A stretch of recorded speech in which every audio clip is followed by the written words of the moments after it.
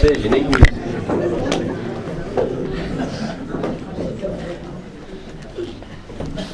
All right, if everyone will bow your heads with me and pray. Father, we thank you for this day that we celebrate our mothers. Father, probably one of the most precious gifts that we have the opportunity to live by and around and be guided by each day.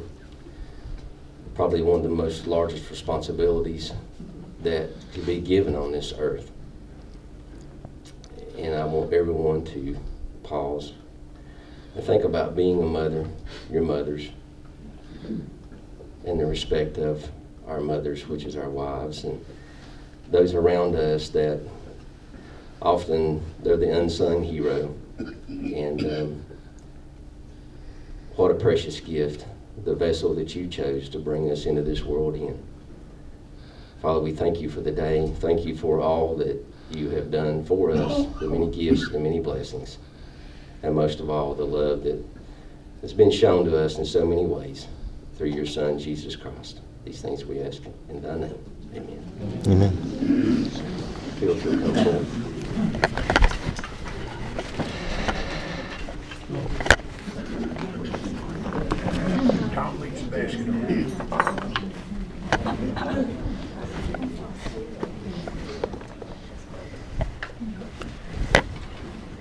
Well, good morning. Good morning.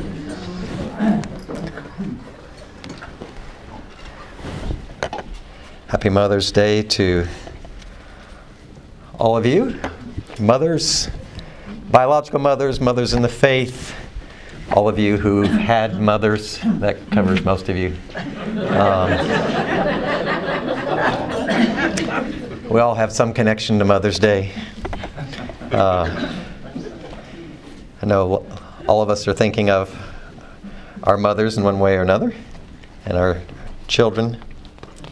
Hope you've had a good week. The Kennison household, we're still in the graduation season. Got one down, two to go. Yesterday I had the privilege of being down at over at Duke to see a good friend of ours graduate from the seminary. And also got to see, I was in the chapel and a beautiful young woman was walking down, one of the assistants, and looked up and we looked at each other like we know each other. It was Palmer Cantler, and that was fun to catch up with her a little bit before the service. It was a beautiful service. The only downside was I got to bed at 3 a.m. So it's a late service. So if I'm a little foggy, more foggy than usual, I'm blaming it on that. That's my story. Okay, so it was a short night. Those of you who were here last week will know that it was, I've been trying to think of the word all week. Raucous. If you weren't here, you missed a singular experience. I made the mistake. Well, I don't think it was a mistake. Well, maybe it was a mistake. We'll see if it was a mistake. We solicited some input last week for what series we might teach together in the coming weeks, and we came up with 12. I offered 4 possibilities that people had given me over the past several months, and then I did that thing that I normally don't do for good reason, and that was offered opportunities for people, and actually got some really, really good suggestions. And then we handed out cards, and people wrote down, and they're still. I'm mentioning this so that those of you who are anxious, want to know, what the official accounting company is still tabulating those. So we don't have but we said we weren't going to deal with that this week. We're not going to start a new series just yet. So I will get back to you at the appropriate time with results from all of that. But we got a lot of cards back. A lot of people gave us feedback, and look forward to telling you how that's going to turn out. But for today, because it's Mother's Day, I actually, Coralie asked me last week what we were going to teach, and you're here. Okay. That's impressive, because I'm worried that if I told people what we were going to do, you just wouldn't come. You just never know. how that works. So we said we would talk today. I've been intrigued, been thinking for a little while. I mean, a lot of things that we most would like to know more about in Scripture, or like to know with a little more, or we think we would like to know with more precision. We don't have that kind of precision. Americans love precision. We like defining things, right? We're big definers. If we can just define it, we think we got a handle on things. And some of the most important notions in Scripture we have are not actually defined. I mean, arguably the single most important thing that Jesus talks about in his ministry is the kingdom of God. And Jesus doesn't define it. He tells parables about it. He gives metaphors and similes. The kingdom of God is like a mustard seed. Like, well, that's helpful. What the heck does that mean? Or the kingdom of God is like a woman who, takes some yeast and works it into a batch of dough. Oh, well, that clarifies things. Thank you, Jesus. Or the kingdom of God is like a man who, finds a treasure buried in a field and goes and sells everything and buys that field. Oh, okay. That's what the kingdom of God is. And he just keeps telling these over. I mean, nowhere does he say, okay, just kidding, here's what the kingdom of God is. Nowhere. That's really intriguing to me. It's something that central. And this month, as you know, here at Muncie, we're talking about community, we're talking about the church, we're talking about unity. And here again, we don't have a kind of... We should pause because one of the mothers of the faith has just come in.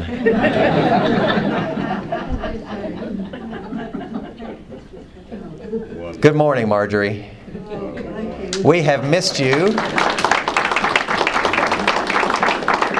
Good morning, Carol. We are so glad you're here.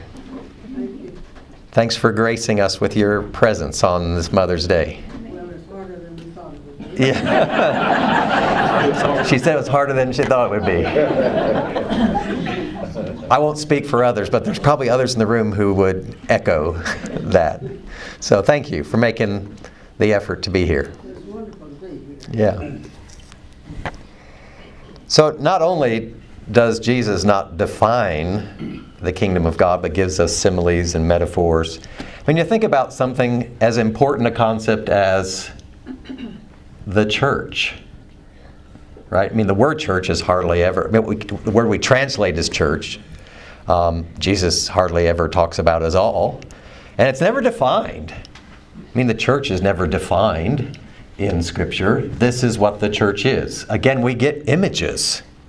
By some people's count, there's about 100 different images in the New Testament that refer to the church.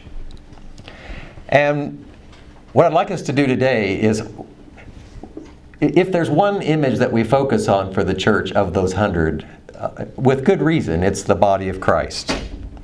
And there's good reason to focus on that. It's a really critical image for understanding our life together.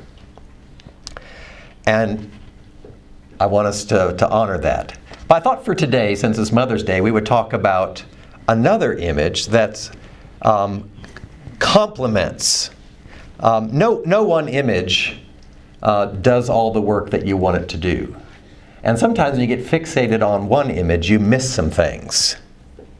Right? When you think about, when you have one metaphor, you miss some things. And often we don't even realize we think in metaphors. So, for example, I mean, most of you don't realize when you think about what an argument is, you think in metaphors, right?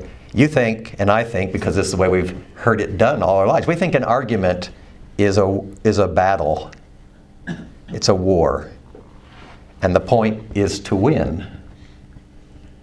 Right? And that just seems so obvious.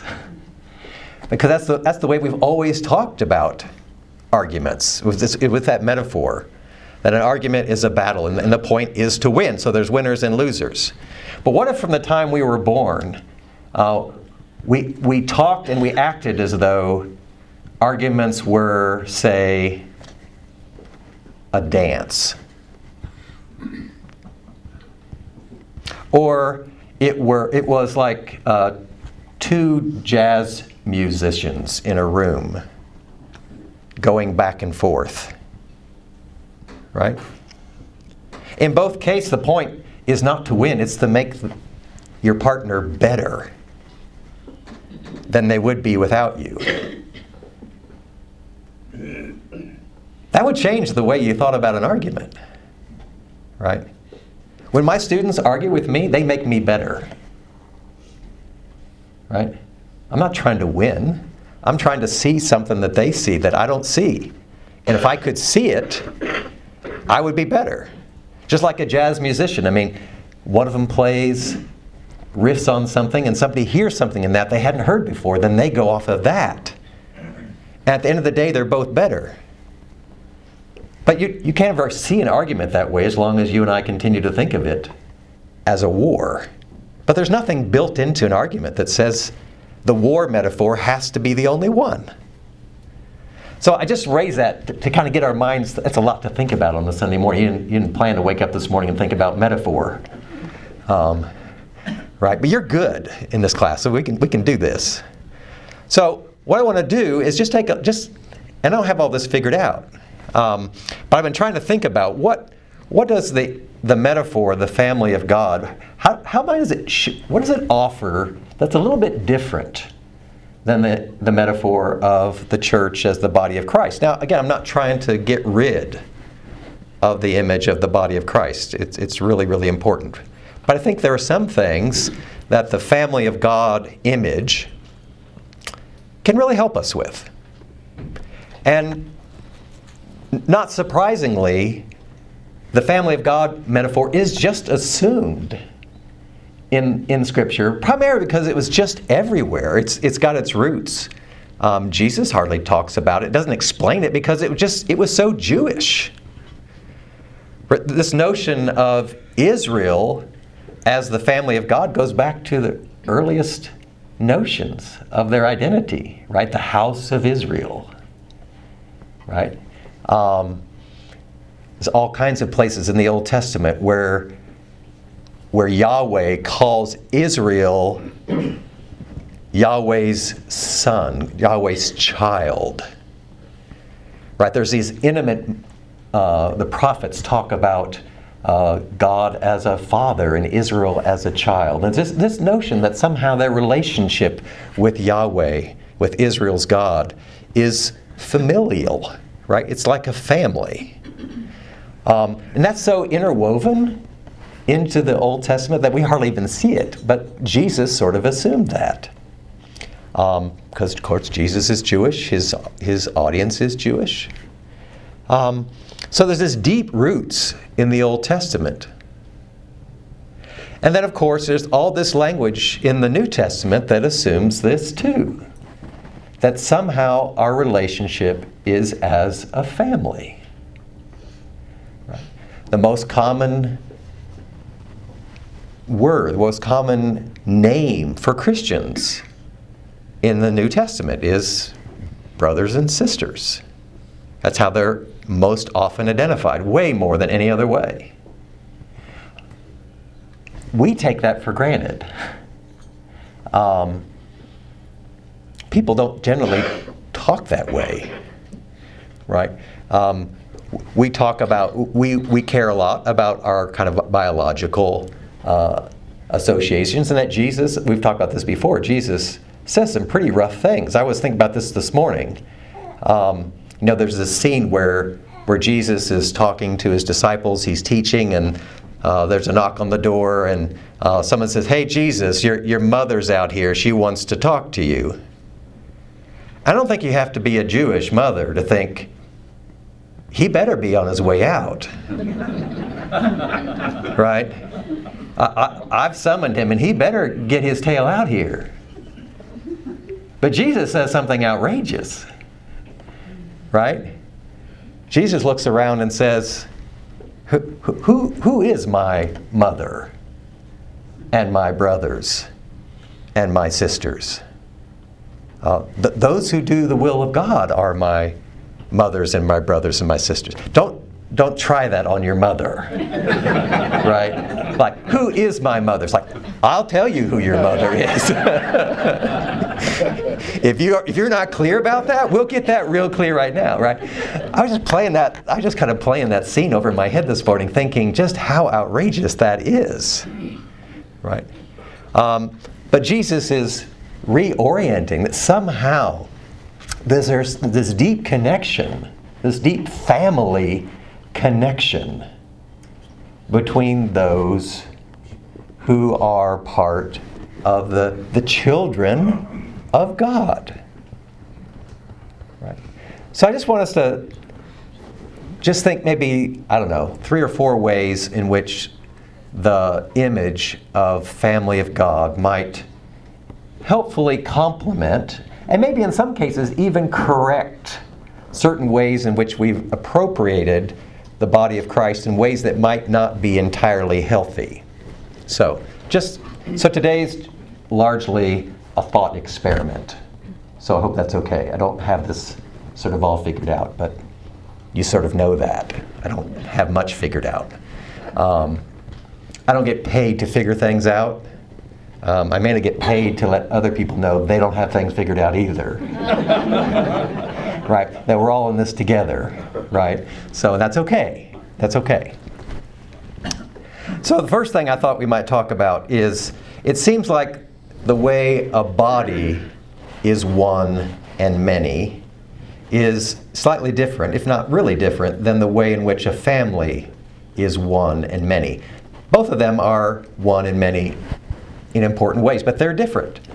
So when we talk about the body of Christ, one of the things that we talk about is to emphasize the sort of unique character of each part of the body. So it's one body, but there are many members, Paul says, and they're different. And each body part in some ways is unique. A finger is different than an eye, is different than a kneecap, is different than an ear. They're all important, Paul says, right, to have a functioning body. So there's this emphasis on the kind of unique contribution that each body part makes. And that's critical. That's important. So that's a really important part of understanding the community of faith. In a family, I think it might be the case that while there's a place, again, for uniqueness, what really holds a family together is what you have in common, right? Not your uniqueness. It's not your unique gift, but what we have in common. We're all children, right? In a family, like all my kids are, they're all children of the same parents. And they're different, they're unique, but in the family what's most important is what we have, what holds us together is what we have in common, not our uniqueness. Now, it's not surprising to me that in America that prizes our uniqueness, that we love the body of Christ image. And it gets used in all kinds of peculiar ways. Because you can focus on the kind of emphasis on uniqueness is also, in some ways, when we talk about the gifts of the Spirit and the gifts, people's giftedness, you can take that to an unhelpful direction. People will say, well, that's just not my gift, right? Well, in a family, sometimes it doesn't really matter what your gift is, right? I don't care if you've got a gift to take the garbage out or not. It just got to be taken out. And you're here. And you're part of the family. So take it out. Right? Or people say, I don't really have the gift of hospitality, of welcoming strangers. Well, you know what? There's a stranger sitting next to you, so welcome them. I don't care if it's your gift. Right? I mean, there might be some people who do it better than you, but sometimes things just have to be done. That's the way a family is.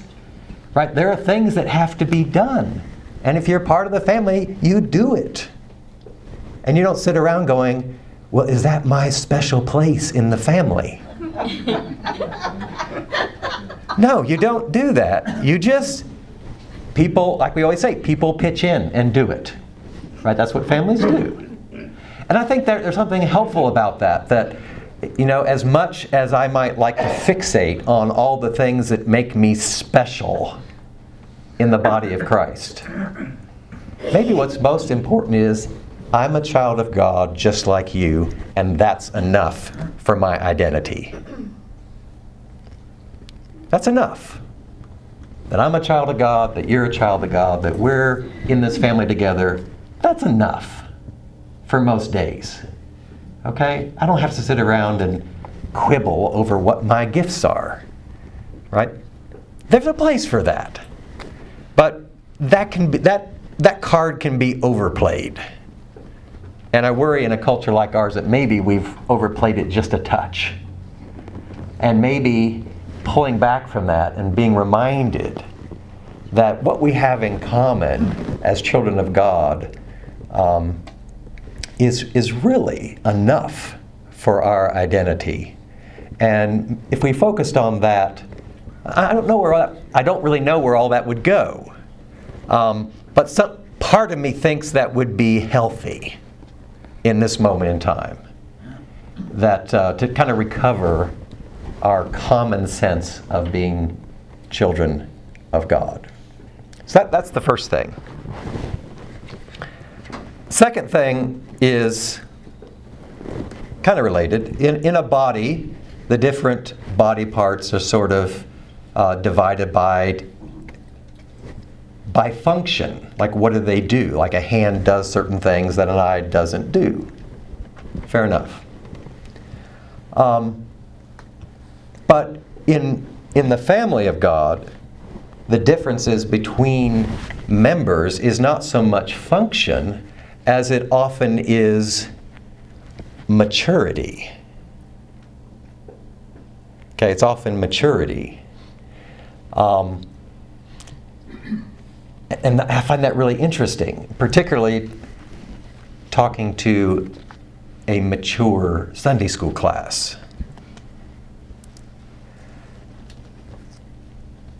What a young child does in a family is learn and imitate from older siblings and parents how to do things.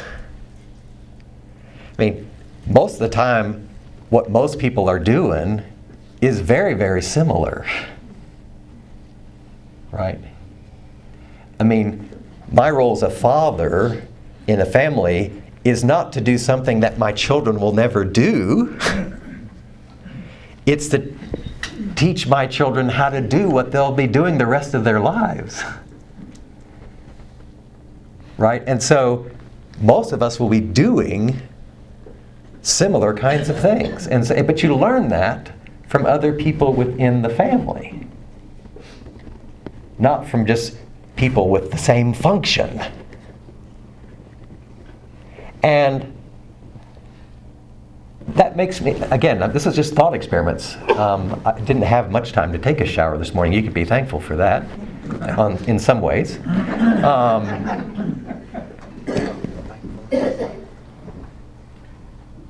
But if that's true, right?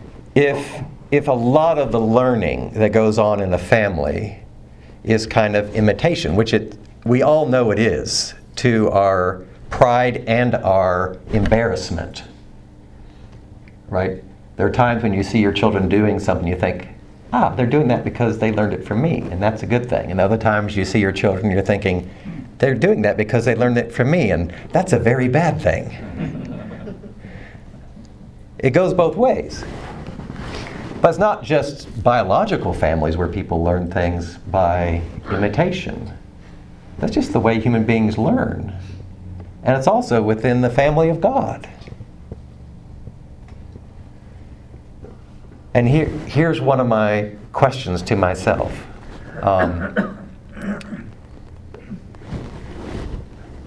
Is the church of today set up as well as it could be? And again, I don't have the answer for this. Are we set up as well as we should be for younger people in the faith to learn from you?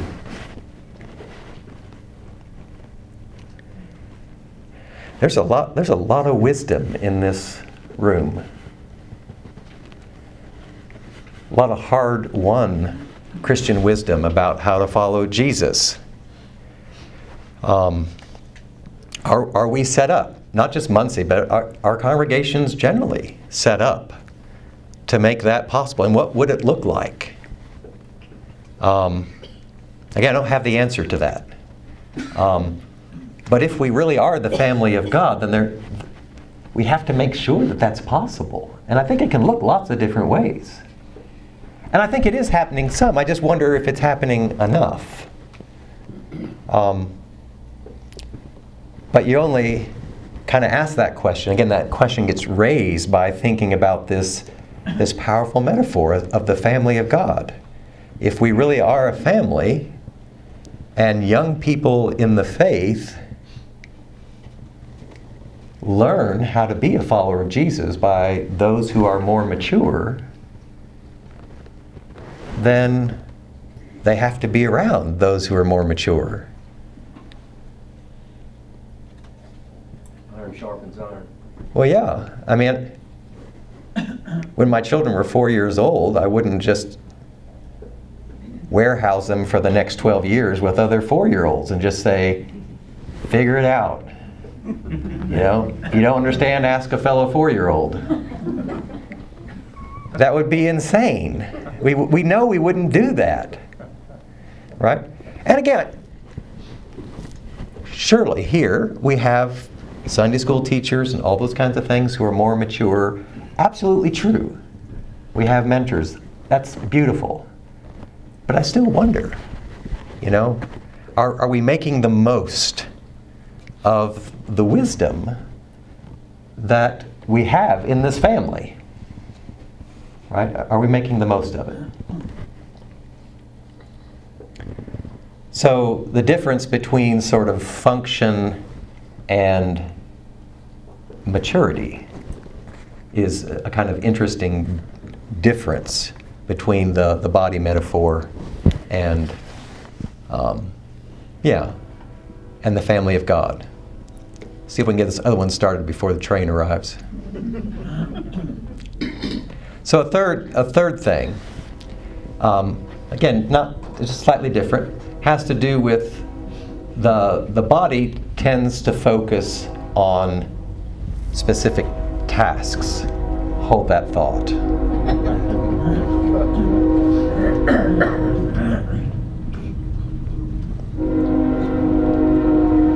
How many of you have the joy of hearing the train from your house? Yeah. It's amazing how loud that is.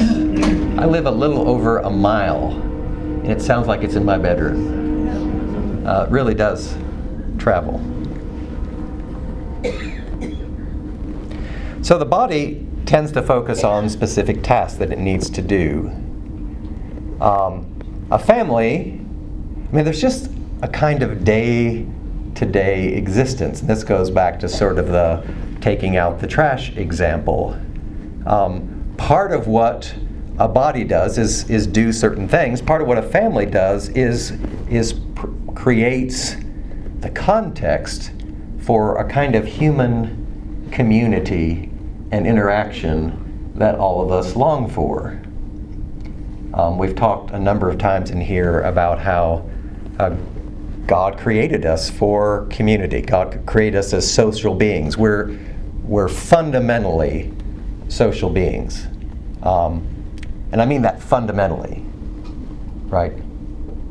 Which doesn't sound like it's controversial, but it is controversial, right? In American culture, you are fundamentally an individual, and you contract into relationships to the extent that you want to the extent that you think they help you.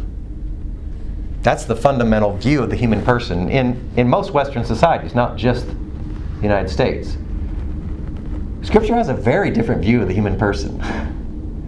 It says what it means to be a person is to be in relationship. That you can't be a person apart from relationship with God, relationship with other people. So that's fundamentally who you are. It's not an add-on. We are made for community, and we aren't fully human apart from being in relationship. And family has been the primary way in which those relationships have been cultivated across human existence.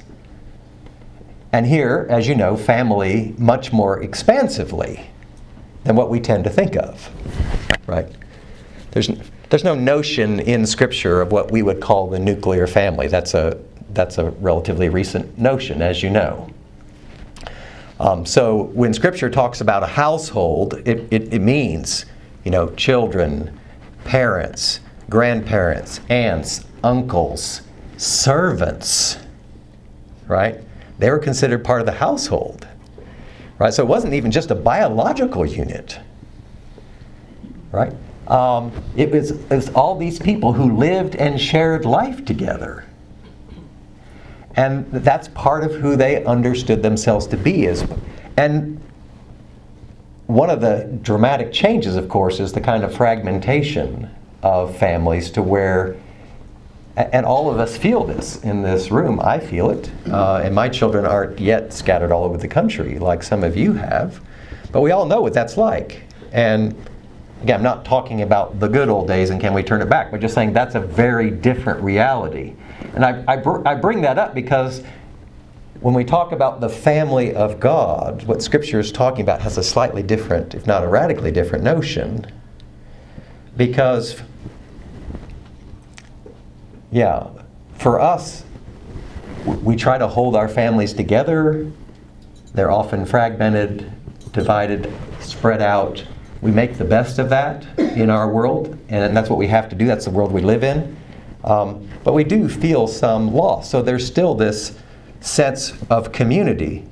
And for Jesus, as we just said, the church is this family of God. So we don't have to kind of just bemoan the fact that our biological families are fragmented and scattered and not nearly as integral to daily life as they used to be. But we have the opportunity to recover in a deeper way this notion that the church is the family of God. And Jesus thinks those relationships are not only as important, Jesus has the audacity to say that those relationships are actually deeper than your blood relationship. That's crazy. But that's Jesus is saying something that radical. He's not minimizing, right? He doesn't do that by minimizing the biological relationships. He just thinks these other relationships are even more important. That you can have something in common with someone who's a brother or sister in Christ that you may not even have in common with your blood relatives. And a lot of us in this room know that's true, right? Some of you have siblings or parents or children who aren't members of the family of God, don't consider themselves to be followers of Jesus. And you sense that something is missing there, right? Not that you don't love them, not that you don't have deep affection for them, not that there's this biological connection. But Jesus thinks there's something even deeper possible, which again sounds very contrary to the way we've been taught to think that nothing is deeper, stronger than sort of blood relationships.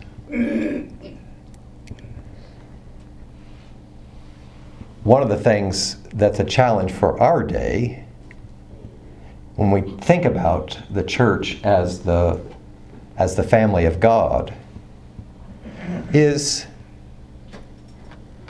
how to families, part of what made a family in the ancient days was that they actually did things together. I mean, in sociological terms, they were a unit of production, right? I mean, literally, right? They made food, they did work together. The whole family was engaged in that. And those days are gone.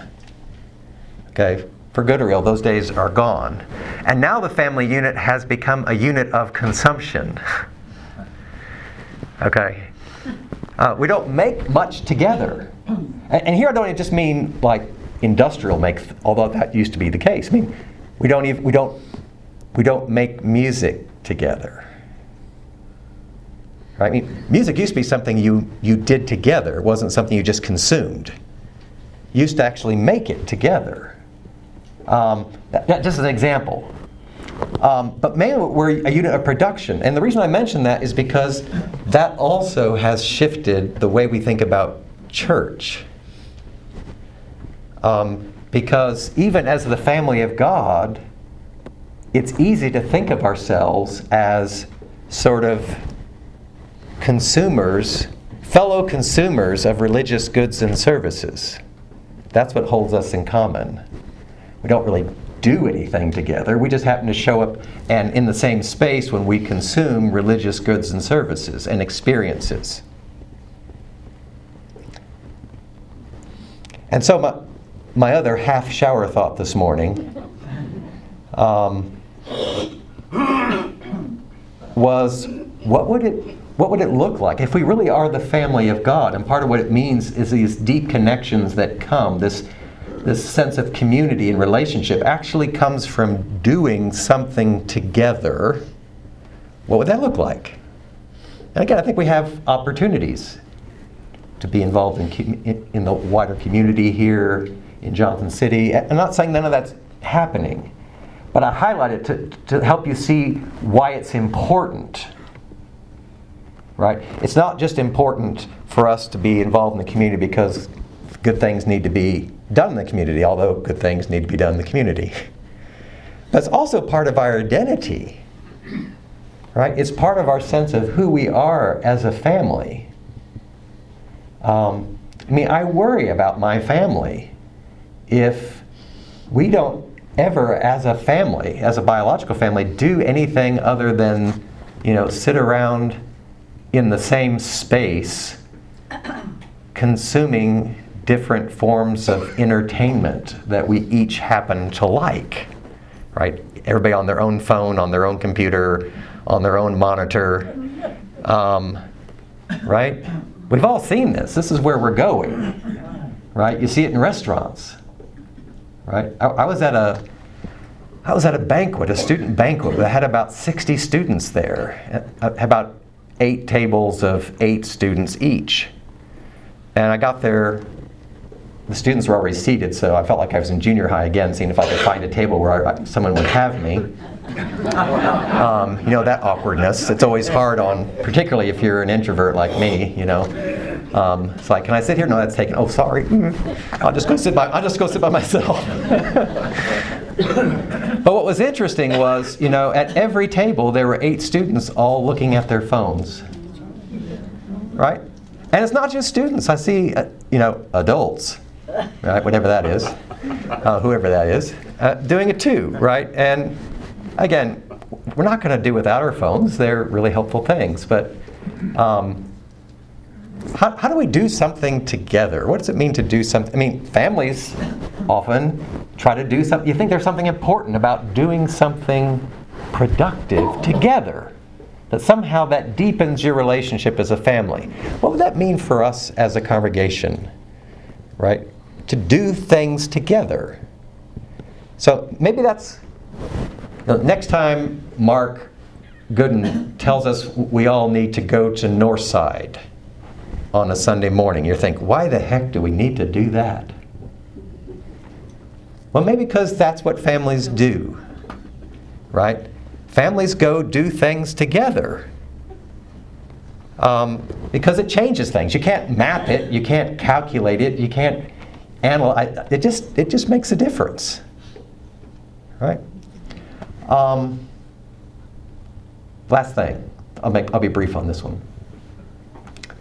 I've been thinking about if the difference between body of Christ and family of God has any implications for the way we think about growth.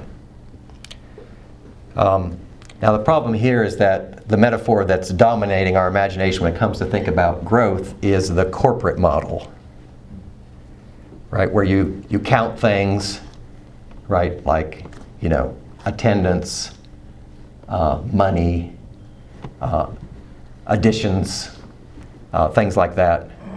And then you decide what the growth model is. And you can't ignore that completely because you got to keep the lights on and you got to pay the staff, and so sure. But bodies, you think about how do bodies grow? Nothing personal here. They grow in lots of different ways, right? But bodies grow to a certain degree, and then they largely stop with some exceptions, right? I love teaching wise adults. I don't have to say too much. I don't have to spell this out. I have my kids like, I don't get that. It's like, what do you mean? Okay. Yeah, and so what's that mean for if you think of a congregation? And it just seems, okay, it grows to a certain extent, but does it? And then what happens? Does it get fat if it continues to grow? Just try to think about how that works. And so it seems like that's kind of a dead end. Sometimes metaphors just come to a dead end. You think that metaphor doesn't really help me think about that very much. And I think but families actually, the family of God metaphor actually helps you think about growth in a much more helpful way, I think. Because all of us experience, families grow by dividing, right? It's painful, but it's division with blessing, right? I'm not talking about families falling apart. I'm talking about your children grew up, a lot of them got married, left your household, started their own, and that was hard. They're still part of your family. You're still connected, but there's going to be growth in their family. They're going to have children. They're going to have children. They're going to have children, right? And the church at its best has grown that way. It's painful, but it has been by growth with blessing, right? You send your children out with blessing. Of course you're weeping afterwards, right? But churches grow that way too, right? You get to a certain size and you think, we need to send 40 people out to start a new congregation. Not because we're trying to get rid of them. That's a different kind of division, right?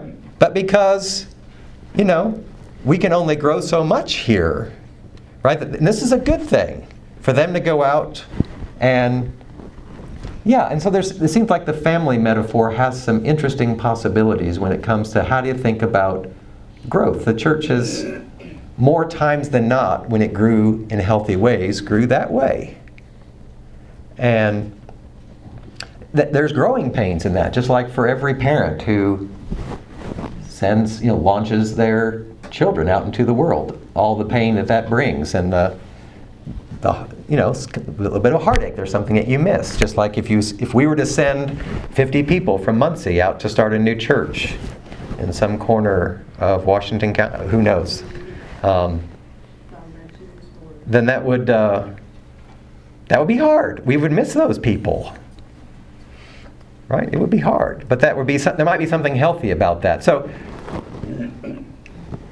today we're just trying to think about, it's Mother's Day. We're thinking about the family of God. And if nothing else, I want you to be a little more mindful of what are the metaphors and the images that have captured your imagination and mine. Often we don't even know that we're thinking through the metaphors, that we're using them to see the world and to understand the world and ourselves and the church and everything. And sometimes it helps just to kind of slow down and say, what are the images that really have captivated the way I think about things? And what are the strengths of that? What are the weaknesses of that? What are other complementary images and metaphors? Particularly important for Christians, where most of what we know, most of what God has given us are not definitions, but images that are really quite fruitful, quite generative. They help us think through things, imagine things. And so I hope today that maybe you'll have just a little bit more appreciation for this family of God image and how it might strengthen the way we think about what it means to be the church in our day. Let's pray.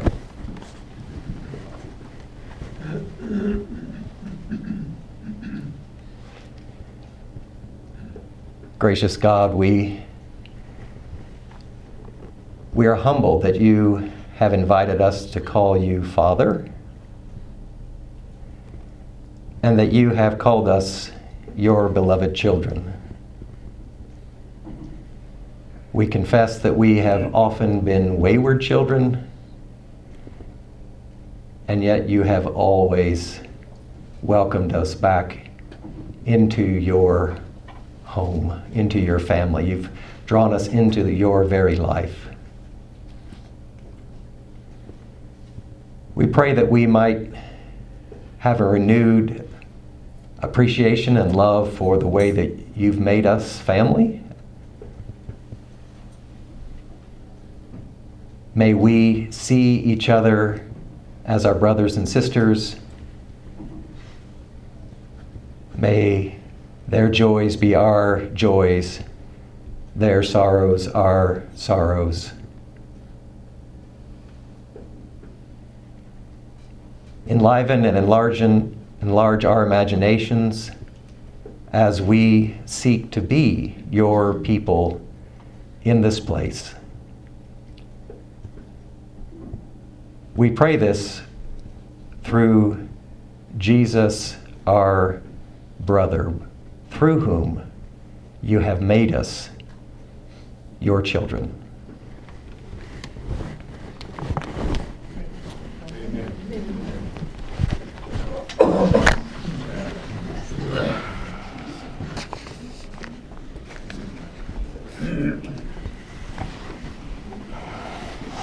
Thank you, Phil. It's absolutely incredible, as you always do. Linda, I'm going to let you sing sometime coming up, so go ahead and prepare you a song. I didn't mean to cut you short on that. But you sing lovely. All right. Refreshments today.